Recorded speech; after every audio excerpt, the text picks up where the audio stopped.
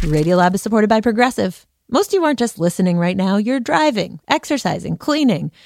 What if you could also be saving money by switching to Progressive? Drivers who save by switching save nearly $750 on average, and auto customers qualify for an average of 7 discounts. Multitask right now. Quote today at Progressive.com. Progressive Casualty Insurance Company and Affiliates. National average 12-month savings of $744 by new customers surveyed who saved with Progressive between June 2022 and May 2023. Potential savings will vary. Discounts not available in all states and situations.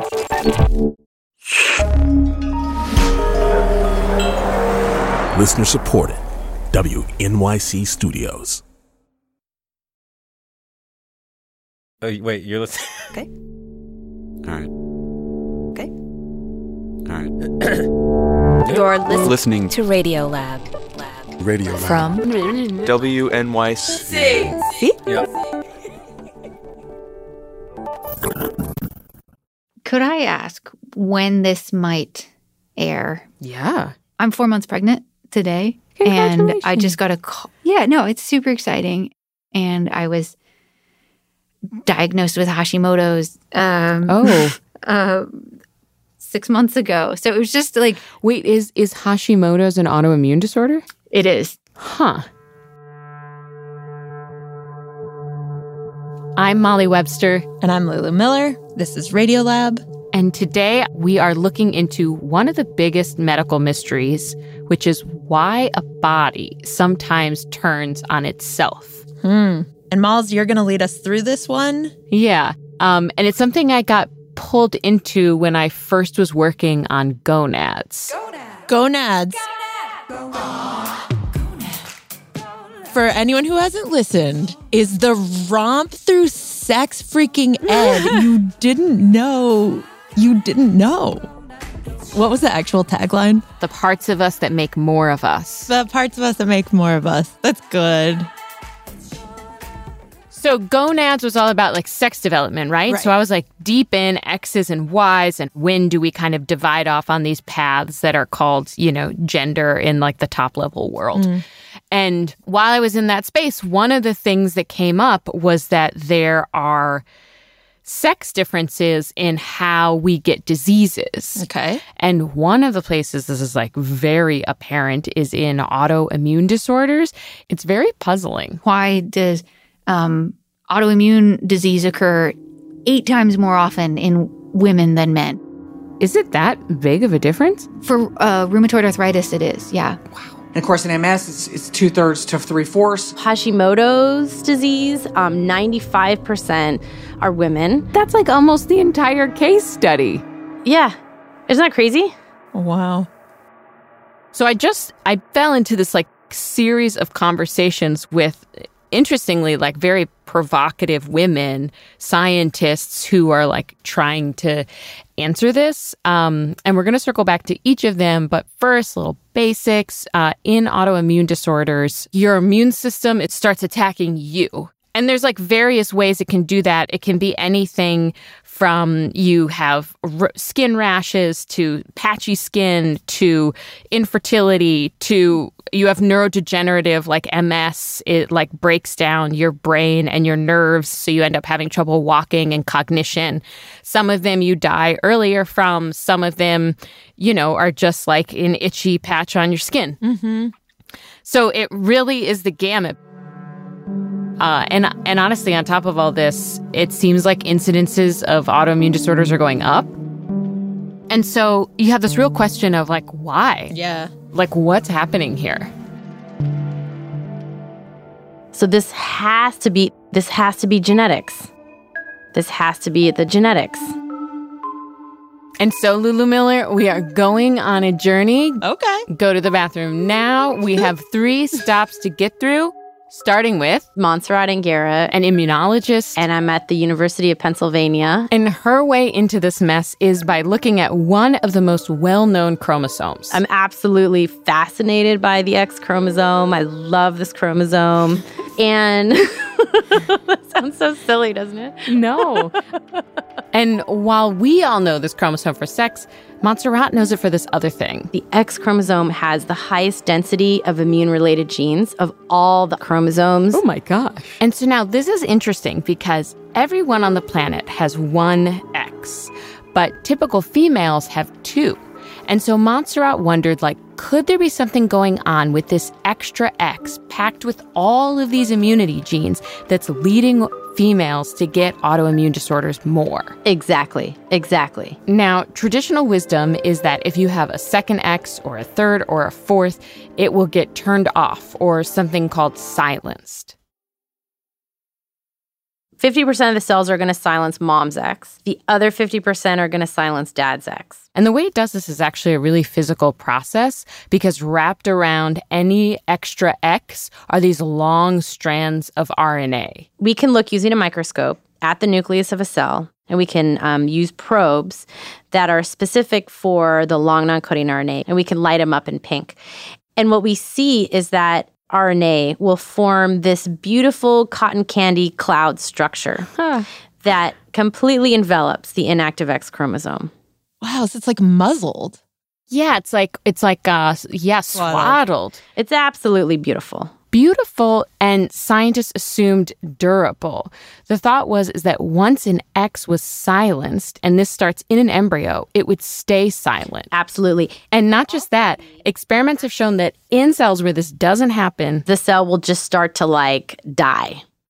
So Montserrat was like, okay, I'm just going to take a look at this extra X and see what's going on. So in lupus, 85% of patients are women. And so she looked inside cells, immune cells of people with lupus.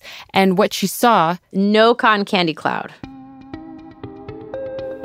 Instead of being the fluffy cotton candy on the inactive X chromosome, they had dispersed patterns of RNA. When she looked inside, she saw little pinpoints of hot pink all over the nucleus. Whoa. So it's not muzzling. It's like shredded, it's just all around. Right. Okay. And so it's like, what does this mean? What Montserrat is thinking is that maybe this X being unsilenced is allowing extra immune genes to turn on, which is throwing the immune system into this turbocharge, and that could be contributing to autoimmune disorders. Wow. So she's saying more X is able to unsilence means more genes firing off? Yeah. Obviously, there's a ton more research to do, and this is just a working hypothesis. But there's one more piece to this, which is that as she was seeing these X's become unsilenced, she was just like, you know what? I'm going to poke around in the cells of healthy folks, too, in their immune cells. And she found that in those cells also X's can sometimes get unsilenced. So is that a pre-warning sign that they might be about to get sick? Not necessarily, because 30,000 things contribute to autoimmune disorders, but it might account for this other pretty rad sex difference you see in humans. Okay. Which is that if you just look at stereotypical females and males who are healthy, on the baseline, females have stronger immune systems than males. Okay, so you are sitting next to Soren. You're on guard. You're ready to fight. I mean, does that reflect in those disparities? Do men have more I don't know, viruses? Well, yeah. Well, this is why the COVID numbers are so skewed, right? The guys have 3 times greater likelihood of going into the ICU, and they have a greater chance of dying than women. Is that why? I mean, it's not lifestyle.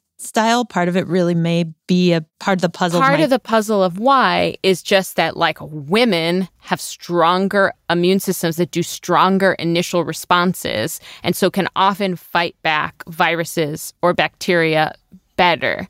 Do people know this? Is this that's so cool. Women just run around with better immune systems all the time. On any given day, a female walking around on the street is ready to fight off a pathogen in a way that men aren't. It's I'm picturing like spears, like phew, phew, phew. Like we just got this whole army that men are like, ugh, like their warriors are like filing their toenails and like and you're like, this is such a crazy cool superpower. And then I have this like one moment where I'm like, I will get less flu, but I may get rheumatoid arthritis. Like, so there's like this. Right. There's always that whole evolution trade-off thing. You can't just get a gift, it seems. That is true. It is very hard to be excited about the superpower if you are worried about the back end of it. I'm just going to think about my little toxic exes inside of me. Their little ticking time bomb. Yeah. I don't know why I'm giggling. That just is not what I expected. It struck me as funny. Okay. Yeah. When Radiolab comes back, we are going to learn how the heck we got here and a possible way out.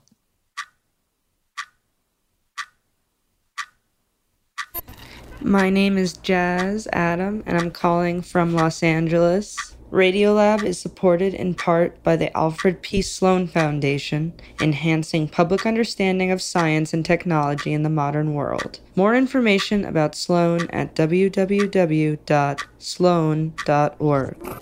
Science reporting on Radiolab is supported in part by Science Sandbox, a Simons Foundation initiative dedicated to engaging everyone with the process of science.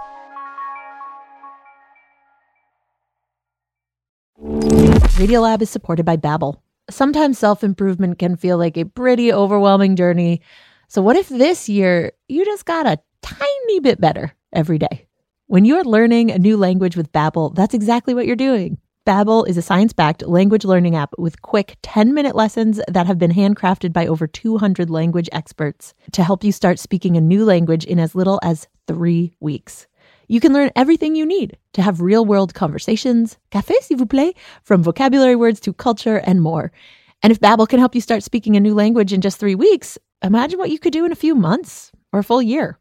Here is a special limited time deal for Radiolab listeners. Right now, get up to 60% off your Babbel subscription, but only for our listeners at babbel.com/Radiolab. Get up to 60% off at babbel.com/Radiolab, spelled BABBEL.com/Radiolab. Rules and restrictions may apply. Radiolab is supported by ZBiotics. If you've been looking for some help waking up refreshed after a fun night out, ZBiotics Pre-Alcohol Probiotic is here to help. ZBiotics is a genetically engineered probiotic invented by scientists to help tackle rough mornings after drinking. This probiotic is the first drink of the night for a better tomorrow, as it works to break down the byproduct of alcohol, which is responsible for rough mornings after. Go to zbiotics.com/Radiolab to get 15% off your first order when you use Radiolab at checkout. ZBiotics is backed with a 100% money-back guarantee. If you're unsatisfied for any reason, they'll refund your money, no questions asked. That's zbiotics.com/Radiolab and use the code Radiolab at checkout for 15% off. Each election season, political memoirs abound, doorstops that sometimes divulge more than intended. No matter how diligently they present themselves in the most electable light, they always reveal themselves, their insecurities, their fears, their ambitions. How to read a Politico on this week's On the Media from WNYC. Find On the Media wherever you get your podcasts. Molly? Yes, Lulu. Hi. Hi, this is Radiolab. We are back from a quick break. Today we are talking about, what are we talking about, Webster? We are talking about why it is beautiful and terrible to be a person with 2 or more X chromosomes. Mm-hmm. Yeah.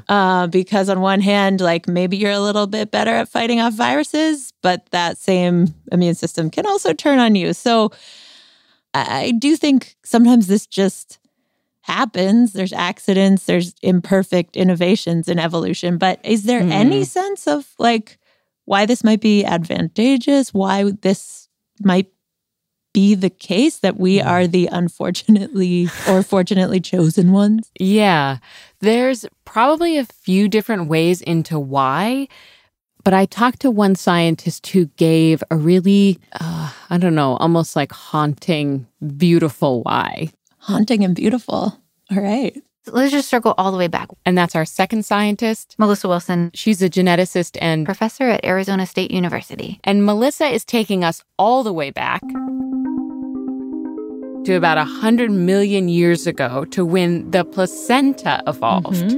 And so, as you'll remember from our last recently episode, met and got to know intimately. We did. So I won't go deep into it here. Y'all should go listen. It's called Everybody's Got One. But what you need to know here, the placenta is not the DNA of the pregnant individual. It's like a foreign object. And so your body naturally wants to fight off something that's not part of it. But the placenta was pretty wily, and it started doing things to essentially get the mother's body to let it stay and to not attack it. Right. And so one of the things the placenta does is it quiets the mom's immune system. The placenta itself is blubbing off signals to downregulate the pregnant person's immune system. And it's like just shushed. So the pregnant person's immune system has to say, okay, sure, you know what? We're going to downregulate components of that. That's fine. But you know what? If I downregulate everything, I don't have sanitation. I don't have antibiotics. This is over most of evolutionary history. If I downregulate everything, dead, I will die, right? And so the pregnant person's body has to do this kind of tightrope walk. It has to take those signals from the placenta to downregulate components of it, but it also needs to say, you know what? No, I can't downregulate everything. I have to upregulate some things to be able to not die of parasites and pathogens. So Melissa's hypothesis is like, while we were all co-evolving, right? Like the human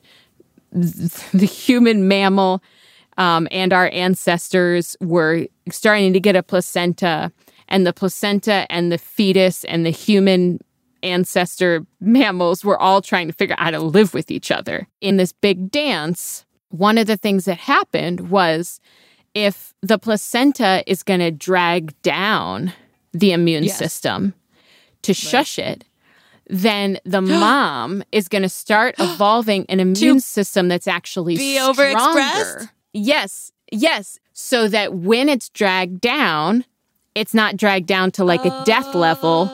It's just dragged down to like a moderate level. Right? Yay! Wow. Okay. So essentially, it's all the placenta's fault. Like, we double X's have to walk around with these amped up immune systems to just survive its presence. Theoretically, yes. And you actually might be able to see this play out really today, because in some women who have autoimmune disorders, their symptoms will go away during pregnancy. They have symptoms and then it just goes away. People with rheumatoid arthritis who become pregnant, it's as if their autoimmune disease is gone. This also happens with MS, multiple sclerosis. What does go away mean? Like if we could talk specifically about MS or rheumatoid arthritis or both. The inflammation that people have in rheumatoid arthritis around their joints, around their spine, it literally disappears. For a subset of people, for a large subset of people, it's as if it is the best possible treatment. In rheumatoid arthritis, for 75% of people, symptoms will go away. And in multiple sclerosis, it's like an 80% reduction in flare-ups. Jeez. I mean... And not even just a reduction in the symptoms, but in some cases, you actually get cognitive ability back. No way. It's huge. And so I had just, these experts all telling me that like they have these anecdotal stories of women who just want to be pregnant all the time because they get such relief in their symptoms or such a slowing of disease progression. Yeah. I mean, obviously it is not a slam dunk for every individual or even every autoimmune disorder. Some of them actually get worse when you're pregnant. Some stay the same. Some we just have no data on and we don't know. But it does make you wonder. The first OBGYN that I met with. You'll remember Melissa at the top of the episode told us that she's pregnant and that she recently developed Hashimoto's. He said, oh, my colleague was just telling me about this paper they read about pregnancy and how it shaped the immune function. I was like, that's me! And now that she's sort of like stepped into her own research in this pretty novel way, she's actually quite curious to see if pregnancy alleviates her own autoimmune symptoms. And so I'm actually going to be going, hopefully, to get testing in the next few months to see if the antibodies that my body is making to my thyroid have actually changed during the pregnancy. Okay, so there is one more part to her hypothesis, and it could offer an explanation for not only why females get autoimmune disorders more than males, but why the incidence might be going up. So for nearly all of human history, we didn't have contraception, and you could be pregnant for your entire reproductive career. We now live in a world where, at least in Western or industrialized nations, people are getting pregnant way less. Mm-hmm. So we're not going through the cycle of having our immune system dragged down. So if it's on high all the time, maybe that, in and of itself, the less pregnancies, is actually contributing to why women today are getting autoimmune disorders more than in the past. It's like there's just more time that you're spent turbocharged. There's more time spent at 10. And then your body is just like, I'm constantly at a 10. Yeah. Maybe I should go do something. And so we think it's like, if I've got nothing to do, let me just start eating this body. Wreaking havoc. There's this weird thing where I'm like, oh, crap, I should get pregnant. It's like, oh, and it's funny because one of my colleagues was like, there's already so much societal pressure on women to, follow, to conform. And now, like, really, biology is telling us that because we're not getting pregnant, we're f***ing ourselves, essentially. So No. Yeah. No, keep going, though. No, but then the funny thing is then I think, like, the reverse of that is, like, how many kids would be enough kids? Yes. We don't know, right? We don't know yet. We don't know if it's more important that you start reproduction as soon as you're reproductively active, or whether you maintain it over the whole course, or is 2 enough if you have one 10 years apart, we have zero idea. So Melissa was basically like, okay, slow your roll. First off, there's so many things that can contribute to an autoimmune disorder. I don't think this is going to be your solution. Also, like, do you have one? Do you know you're going to get one? Like, we don't know anything about them, really. Science is not saying, go get pregnant. It's not. 100% not. What it's saying is that pregnancy may have shaped our immune systems. So let's figure out what components of our immune systems respond to the placenta, what components of our immune systems act independently of that, and then we can narrow in on the treatments. Is anyone trying to study it? Absolutely. Yes. Okay. What is the factor? Which brings us to... Hi, my name is Dr. Rhonda Voskuil. Our final scientist. I'm a professor of neurology at UCLA. So Rhonda's out there in California working to understand what specifically, precisely, is happening during pregnancy. And she's narrowing in on something that's being produced by the placenta at levels the body just hasn't seen before. Something happens during pregnancy whereby the fetal placental unit makes a kind of a novel estrogen. And this estrogen is called estriol. And that is an estrogen called estriol. Now, all of a sudden, you have this burst of a new estrogen, a different estrogen, and it's at a very high level. And at the end of pregnancy, your body is flooded in estriol. And the baby's body is flooded in estriol. It's like a primary hormone that just skyrockets during the 3rd trimester. Wow. And then after delivery, it drops abruptly. Well, of course, it's made by the fetal placental unit. AKA the placenta, who has been manning the estriol dials, has left the building. And I could probably tell you some boring things that wouldn't actually help you understand estriol more. It's just like a different shaped molecule than other estrogens. It has particular functions for the fetus. It could be used in neural development. It's also used by the placenta to turn down the mom's immune system. And so she starts clinical trials, and she's been doing them since like 2007 and 2011. She takes non-pregnant women who have MS, and she gives them estriol. Trials, and we showed that it reduced these enhancing lesions by over 70%. Symptoms go away. They see disease progression slow. Whoa. The other thing that's pretty cool is, as we were doing these trials in humans, there was an improvement in cognition. It is neuroprotective. I basically was like, can I get some estriol? I was Googling, as you've been talking, I was like, are there estriol pills? So it would be a pill, except it's not approved anywhere yet for MS. In Europe, I think some people might give it off label because it's been approved for menopause. Just for Just for XX individuals or X plus individuals. And would this work? Could estriol work on a guy or an XY person? That's an interesting question. I mean, theoretically, yes, because it's a natural hormone. Rhonda says like you'd have to keep an eye out for different feminization things, like would it act on their breasts in a certain way? It works in XY mice. Real? Oh, so meaning like the XY mice given some estriol and they saw a reduction in inflammation. Huh? Yeah. Huh? Yeah. But they've not done any clinical trials on XY humans. Okay. There is a strong case to be made for estriol in MS women, and probably rheumatoid arthritis. I think there's a case to be made in psoriasis. There's clearly a role for a pregnancy level of estrogen as a treatment for these autoimmune diseases in women who've already got the disease. I think there's clearly a role for further investigation into that. And also, really quick, you said at the very beginning that like this is the work of provocative women. Why did you use the word provocative? Because they're looking into stuff. Like when I talked to Montserrat, she said that at the time, she was the only scientist in the world looking at X inactivation and autoimmune disorder. Really? And that's stupid. That's that's insane to me. And Rhonda Voxel, like she is the studies that she's doing, like nobody else was doing.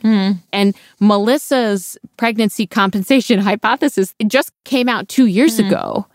So I use the word provocative because they're asking questions and doing work that like nobody else is doing. And they're actually like upending science, like Montserrat's paper that showed that X inactivation is not constant from time of embryo onwards is like upending. 17 textbooks had to be like, we gotta scratch out this dogma of how it works. It's like the earth is cracking and they're the ones that caused the quake. Does that make sense? I don't know. I have no idea where this ends. But it sounds like what you found is like this very substantial start. That's the thing. That's Rhonda's getting paper after paper after paper that says we're seeing estriol make a difference. And then we've got this X inactivation stuff. Then we've got this pregnancy hypothesis. And it's like, it feels like we're at whether we like it or not, the very beginning of a story. So there really is no ending. Yet. Hey, whatever happened to Melissa? Oh, yeah. Okay, so you know how she asked when the story was going to air? That was 2 years ago. Hi. Oh, hi, baby. And when I jumped on the phone with her recently... That's the 15-month-old, and the 3-month-old is sleeping. I found out it has been quite the 2 years. I have 2 pandemic babies, and one of them has gotten to be home with me 24/7 for his entire life. Well, then I'll just say, okay, so maybe you can just tell me then about the pregnancy and what did end up happening, because I feel like that was like a cliffhanger in the interview where for months I was like, I don't know what her symptoms are, and if she was having symptoms, like I wonder if they went away. So any symptoms that I would have acknowledged would have been tiredness, some hair loss, and getting cold. But then when you're pregnant, your hair does wonky things, and So her hair did get better when she was pregnant. Great. And she did feel less tired. But one thing did jump out at her. Before she was pregnant, as part of her disease, her thyroid was acting really wonky. Occasionally my thyroid antibodies, which is part of the way they diagnose it, they just spike up to like thousands of times larger than they should be. It's just like they give you the test and they say like, oh, the range should be, single digit to double digit. And when yours is in the thousands, you're like, wow, that's what it was, actually in the thousands. Oh, yeah. And then while she was pregnant, my thyroid and my thyroid antibodies and everything was just normal. Her numbers stopped spiking. Yeah. I remember you said to me, I've talked to women who have been like, I just wish I could stay pregnant because I feel so much better. That's not the reason for your back-to-back pregnancies. It wasn't like, I feel so much better, I'm going to stay pregnant. No, it was that we wanted a second baby and and the universe saw fit that they should be so close together. Yeah.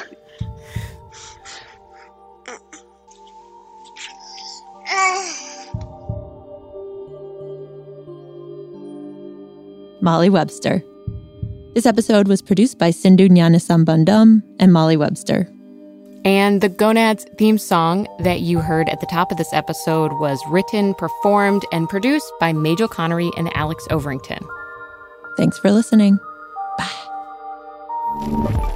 Radiolab was created by Jad Abumrad and is edited by Soren Wheeler. Lulu Miller and Latif Nasser are our co-hosts. Susie Lechtenberg is our executive producer. Dylan Keefe is our director of sound design. Our staff includes Simon Adler, Jeremy Bloom, Becca Bressler, Rachel Cusick, W. Harry Fortuna, David Gable, Maria Paz Gutierrez, Sindhu Gnanasambandam, Matt Keelty, Annie McEwen, Alex Neeson, Zara Kari, Ariane Wack, Pat Walters, and Molly Webster, with help from Shima Oliai, Sarah Sandbach, and Candace Wong. Our fact checkers are Diane Kelly and Emily Krieger.